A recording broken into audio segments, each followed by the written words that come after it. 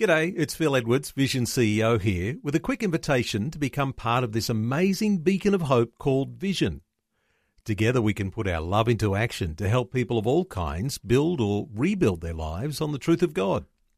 Please consider the part you can play during our upcoming Visionathon appeal, remembering that it's your support that makes Vision possible, including this podcast. Audio on demand from Vision Christian Media. Exploring faith and the future. Neil Johnson and Bible teacher Dr. Kameel Majdali.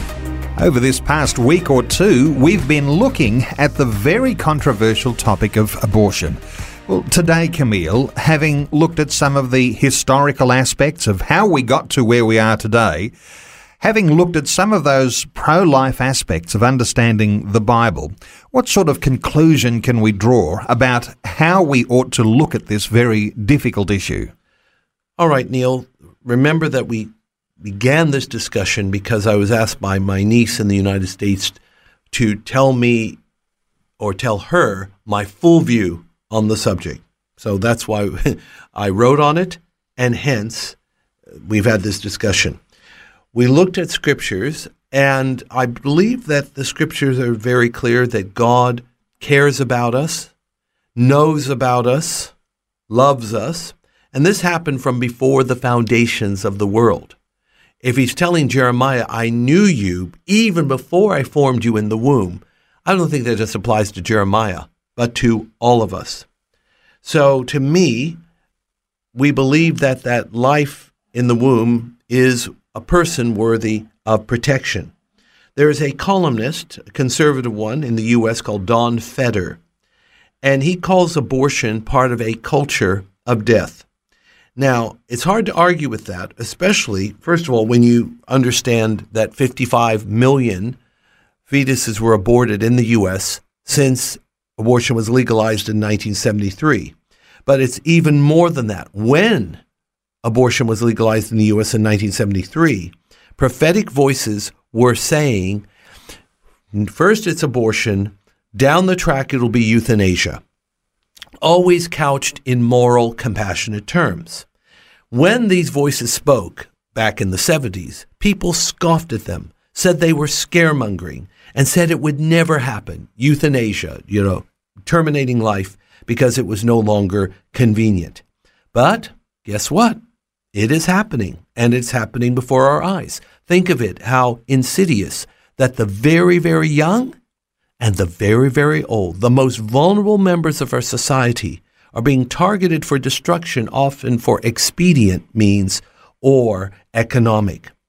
Now, if you really believe in justice, simple, true justice, then it is incumbent on us to defend those who cannot defend themselves. In this case, they can't even speak for themselves, be it the very, very young and the very, very old. I often asked, and this is what I said to my niece, is the United States and the Western world better off because we had Roe versus Wade? Does 55 million abortions improve quality of life, instill compassion for the needy, or improve our ability to care? Does this phenomena strengthen the family? And then I said this, and I asked the question, no place on earth should be safer than a mother's womb. And if a child cannot even be safe in its own mother's womb, is there anywhere on this planet that is safe anymore? So, yes, I am unashamedly pro-life. But I'll tell you, Neil, where possible, obviously I don't have unlimited resources, God does. I try to support people where I can who want to carry the baby to term rather than end it this way. One lady waltzed into my office years ago and says, I'm pregnant, I'm 40-something, I'm divorced, and I have teenage kids, and I want an abortion. She's coming to me to ask for my opinion. So I gave her an answer similar to what I've given here, and she sent a message back. She says, I'm keeping the baby. I trust, Neil, that'll be what many will say. Faith and the Future with Neil Johnson and Dr. Kameel Majdali from Teach All Nations. For more from Dr. Majdali, including books and DVDs on prophecy, Bible commentaries, plus today's and other episodes of Faith and the Future, go to vision.org.au.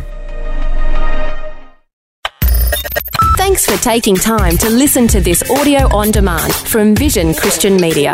To find out more about us, go to vision.org.au.